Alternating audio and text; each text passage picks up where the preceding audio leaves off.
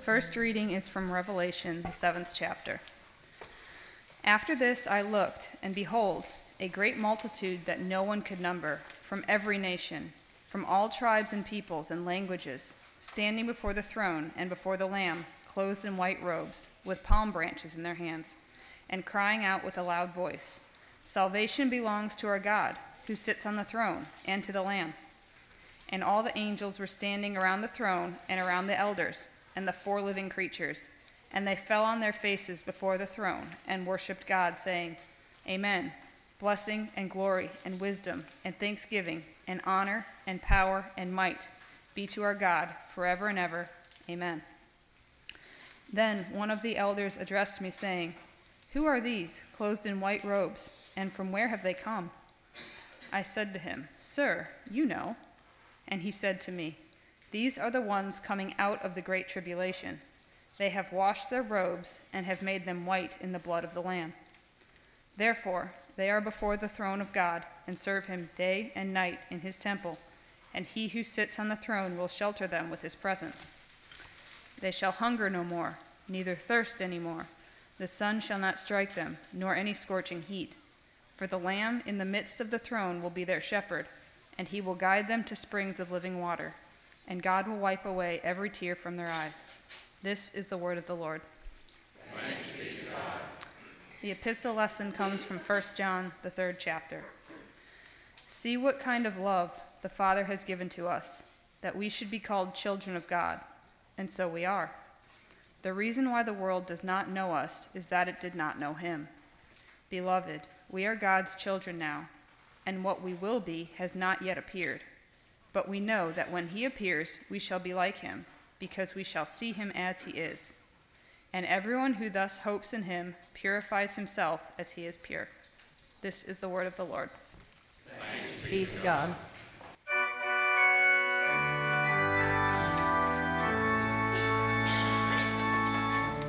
Oh.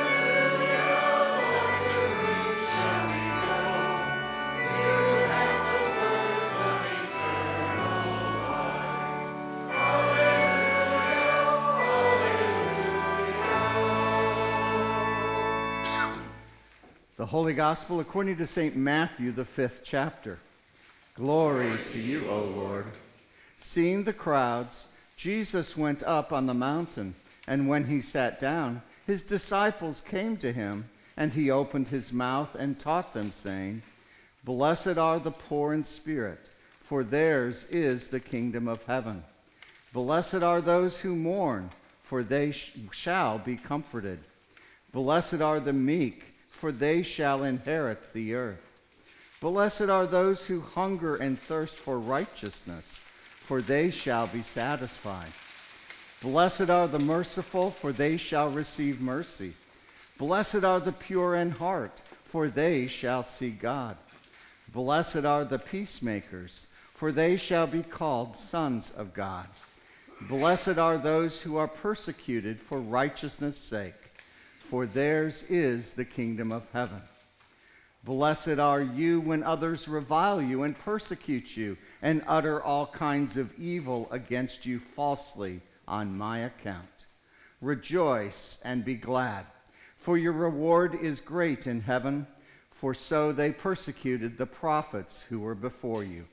This is the gospel of the Lord. Praise to you, O Christ. Grace, mercy, and peace be unto you this day from God our Father and our Lord and Savior Jesus Christ. Amen. Today, as we heard the Beatitudes from Matthew's Gospel, as we heard that term blessed or blessed multiple times, repeatedly, it's probably good for us to maybe understand, what does that word really mean? The word comes from the Greek word makarios, blessed, and it's used repeatedly even in the Hebrew scriptures that were translated into Greek, the Septuagint, and which describe the state of one who takes refuge in God. That you are blessed if you're under the safety arm of God. You are also one who waits for the Lord, that is something also that is a state of blessing, that you are waiting for the Lord to act. And another place, in Psalm 32, the word blessed takes on the word whose sin is forgiven. Blessed is your state. So if we had to think about that word blessed, it's always used for humankind when God has acted upon us. It's never spoken of God. Because God is holy, perfect, everything's good there. But God bestows his blessings, his gifts upon people. Now, early on in my ministry, there was a dear lady in our congregation who attended, just about every Bible class that church offered. She was always full of optimism and was eager to learn. The only thing was, though, is that her questions often betrayed the fact that she listened to her fair share of religious programs, both on the radio and on TV. And, her thinking sometimes was influenced by, shall we say, some less than biblical ideas. And so it was on one occasion that this dear woman asked a seemingly innocent question. She said, "Pastor, how do we know if our faith is growing?" It's a good question, isn't it? How do we know that our faith is growing? And, I was thinking, okay, what has she heard this week? What's prompting this question? Because, there's always a question beyond the question, right? And so, I knew that she expected me to talk about good works as an evidence of faith. But she even knew in some corner of her mind that probably really wasn't the best way to explain a growth in faith. After all, it's a very short step from taking stock of your works to putting trust in your own works. So, in other words, faith becomes its own object rather than a gift from God. So how could I help this dear saint with her very sincere question? And so I suggested, let's talk about this from a different perspective. Instead of talking about your faith, let's talk about your status before God. And so would you say that with each passing day, that you are becoming aware of a deeper understanding of your own sinfulness? And maybe even an appreciation for the subtlety that the devil uses to tempt you? And she thought about that for a second and said, that's true. The older I've gotten, the more I've studied, the more aware I am of my sinfulness, of my errors, of the times that I've done wrong without even thinking. And she goes, yeah, and the devil keeps finding new ways to get at me. And I said, well, does that also not help you to know that you need a Savior that much more every day? And again, that was a very sincere nod of her face that day. And it said, so if you know of your sins and are much more aware of them with each passing day, and you grow in awareness of your need for a Savior, well, then I would say that your faith is doing just fine. Your faith is indeed growing. It is growing because you know your place, and you know that without God's help, that you would never get to heaven. And so I seem to remember her being very glad for that answer and going away. But it was one of those things, too, that kept me awake the next night, thinking, is there another way I could have maybe answered that? Because I was trying so hard to not put the wrong focus on faith, but rather on God's work for us. And then comes our text for today, where you get all these blessed bees. And as you look at that, you find out that there are certain blessings there that are instantaneous and now. And then there are some of those blessings that are shall be's or will be, which is a future tense. Okay? So if we were to look at the Beatitudes then, blessed are the poor in spirit, for theirs is the kingdom of God, the kingdom of heaven. Notice that verb is, current present tense. It is ours. And so we are blessed by God's action to make us a part of his heaven. Wow, that's all gift in that word blessing there. And you know, that whole idea of a person's growth in spirit or in faith, it's the poor in spirit Jesus talks about. In fact, those who realize they have no standing, no reason for God to call them good, that they realize that their sins are as dark as the darkness of the world, but yet, because they are poor in spirit, God lifts them up. Because they realize that their faith, their trust isn't the most important thing, but rather what God did to give that faith power, to give strength to us, that it's God's calling on our lives. You know, that made me think a lot more, didn't it? As we study God's word and see how he delivers his gifts, especially that of forgiveness and salvation. You know, that those are things that he gives us in the here and now. And then there are gifts that he gives that are in the now and the not yet status. Okay? After all, you know, blessed are those who are merciful, for they shall receive mercy. Notice, blessed are the merciful. Good, good, good. Happy are the merciful. But they will not receive mercy until a later date. Okay.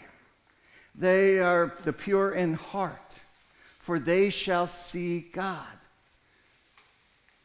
Not now, but later. And then we even go back to some of the others. Blessed are those who mourn, for they shall be comforted. Again, there's still mourning going on in this world. There's still grief.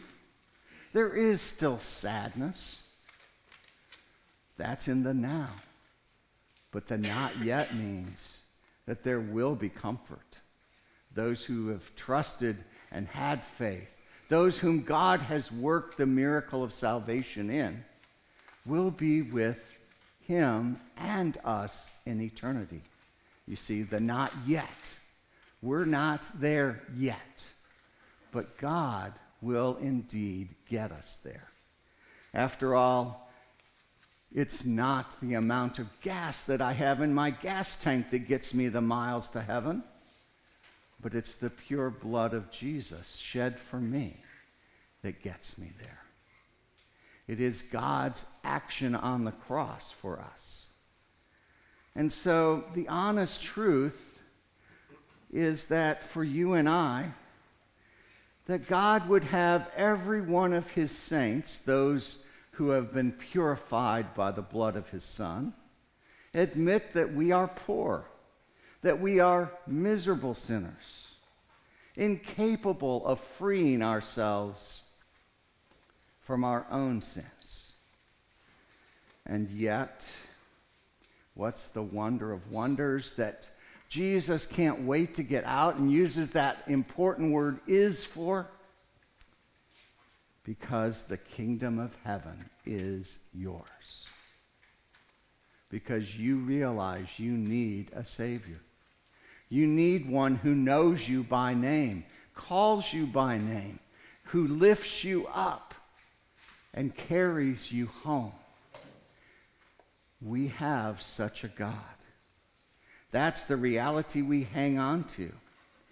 That dear life that we hold so fast to as we understand the forgiveness that God gives to us.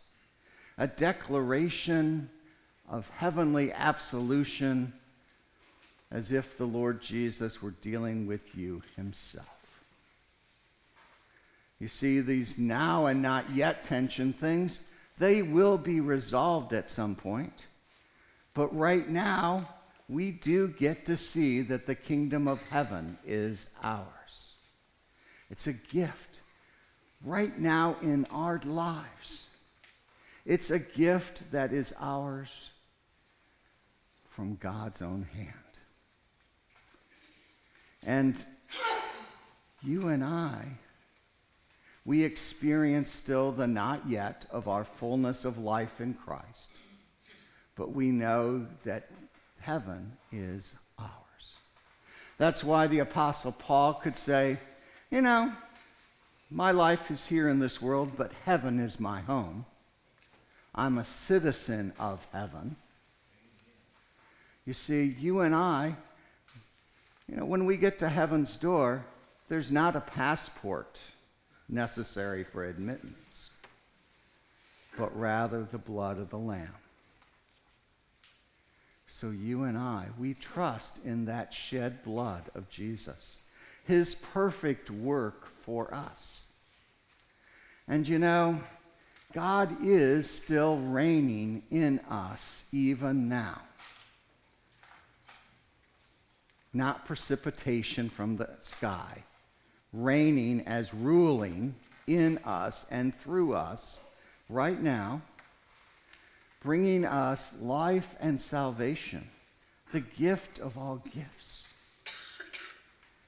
And we see in part now, by faith, the lowly inheriting the earth, the hungering and thirsting for righteousness being satisfied, the merciful being shown mercy, the pure in heart seeing God, the peacemakers being called sons of God. Those are truths that we can't deny, that await those who trust in the Lord's glorious coming one day. So for us today, this All Saints' Day, the Beatitudes perfectly describe all the followers of Jesus. You see, God has come among us. And even though he's among us, we will still mourn our loved ones who go ahead of us. We will still be sad, even in our gladness that they were followers of Jesus. Because we're not there yet with them. But we will be. We shall be. And that's what gives us help, is that good news. That good news of God's victory in Christ, that death was overcome by Jesus. And where? At the empty tomb, right? Death was, I just picture that boulder over the door just being shattered. Okay, I know it was just rolled to the side. But still, the picture in my mind is how death has been defeated and put into pieces. It no longer is an eternal darkness, but it's now a doorway into God's presence. So our good news today, as we remember our loved ones, is that, yes, they were sinners just like us, but they trusted in a Savior who was greater than us. And they were given a gift that is beyond precious, not because they were worthy, but because God called them worthy. So may you and I rejoice and be glad, for the kingdom of God is ours. No matter if people revile us or persecute us, no matter if someone puts their foot on our back and stomps us down, it's okay. Rejoice and be glad, for you are one of the saints of God, and God is bringing you home. Isn't that a great thing? That God is promised to bring us home with himself. I just think of that. His shoulders must be pretty big to carry all the sheep on them as he brings us home. But what a picture of love and his interceding for his people. And so that dear woman in that first congregation, she's gone on to be with the Lord. And her question, I still see answered in Jesus. You know, how do you know that your faith is growing? When you see your sin and need a Savior. That means that your faith is growing and is still alive. And you trust in that Savior who has done it all for us. And that gives us a place to rejoice, does it not? Gives us something to be glad about. And the kingdom of heaven is ours. Amen. Now may the peace of God, which passes all human understanding, guide our hearts and minds in Christ Jesus our Lord. Amen.